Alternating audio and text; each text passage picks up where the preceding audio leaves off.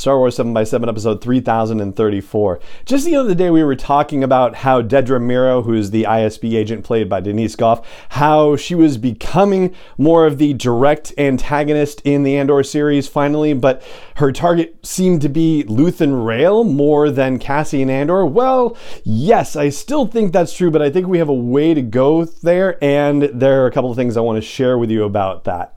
Punch it.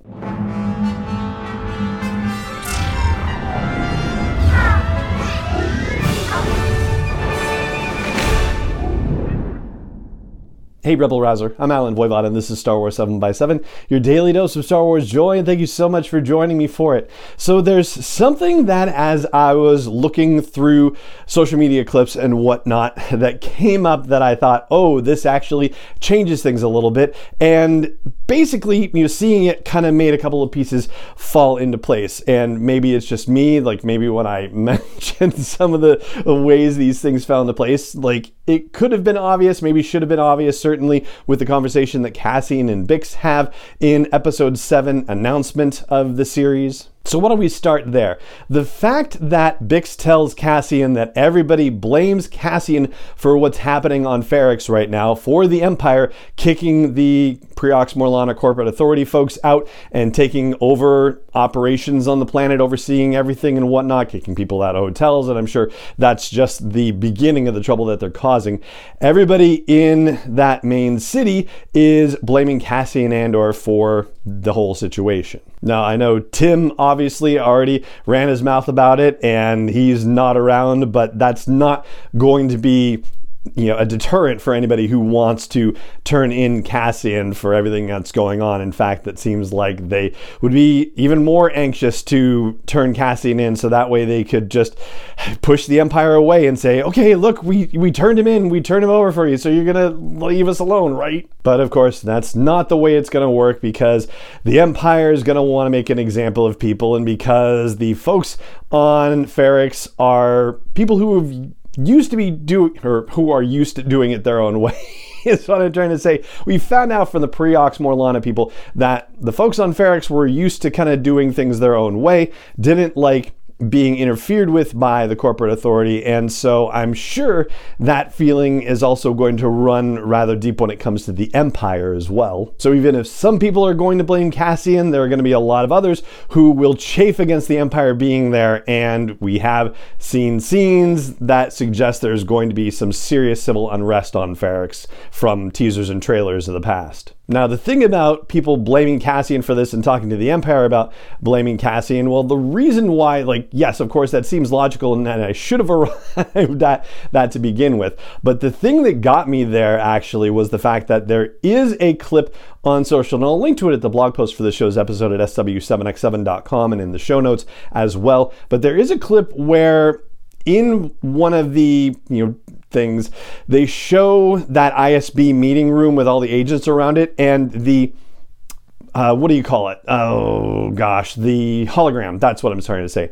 The hologram of Cassian Andor's face appears there. I am, of course, wondering whether this is how Cyril is going to get back into things, if he's going to go to the ISB with his particular obsession about Cassian Andor and think that maybe he can work his way into the ISB as a next thing, although his track record obviously is not very good for that sort of thing. However it happens, the ISB sees Cassian Andor. There's a scene where they're all looking at his hologram, so they are thinking about him very specifically. And the next thing that happens with that is that they start considering him not just for the Starpath thing that got stolen from Steerguard, but for all the other things that Dedra Meero has been piecing together, all these other thefts from these random locations. The tricky thing with that is that it's probably not Cassian who's stolen these other things, but I suppose it's possible that it could be, because he has gone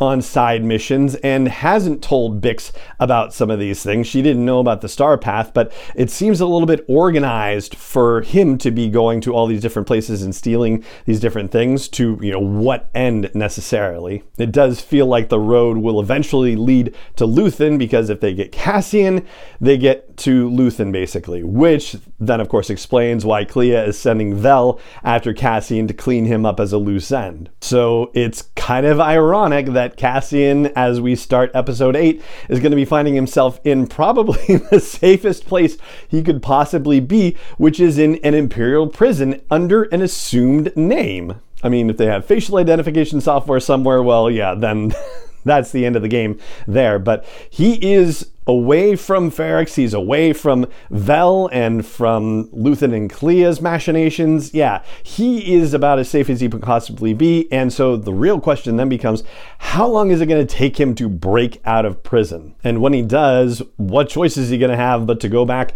to Ferrix and try to reconnect with the people there? He has no ties anywhere else, and there was a case of stuff that he presumably lost on the, party planet there. Whether that was his entire, stash of credits, we don't necessarily know. I imagine that he would be smart enough to have, things in other areas, basically. And the crazy thing is that, he would have only been in there for 6 months if not for the change in the resentencing situation that is discussed at the beginning of the episode when Colonel Yularen is talking about their new prison sentencing directive and they're reevaluating all these things. That's how it gets changed from 6 months to 6 years.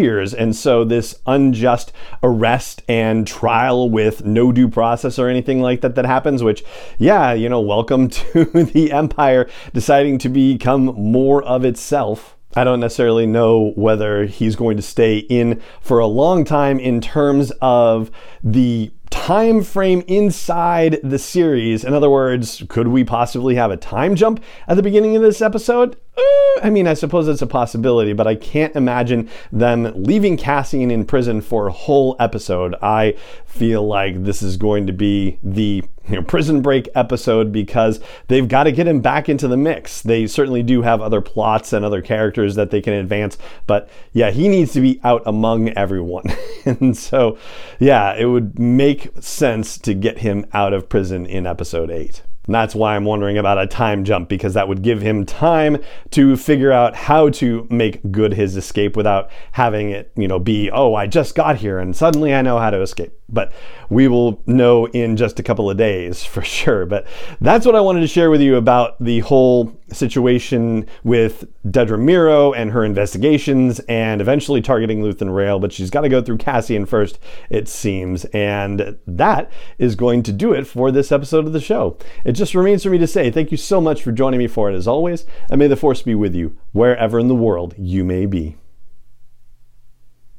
7x7 is not endorsed or sponsored yet by Lucasfilm Limited, Disney, or 20th Century Fox, and is intended for entertainment and information purposes only. Star Wars, the Star Wars logo, all names and pictures of Star Wars characters, vehicles, and any other Star Wars-related items are registered trademarks and/or copyrights of Lucasfilm Limited, or their respective trademark and copyright holders. May the Force be with them. All original content is copyright 2021 by Star Wars 7x7. We hope you love it.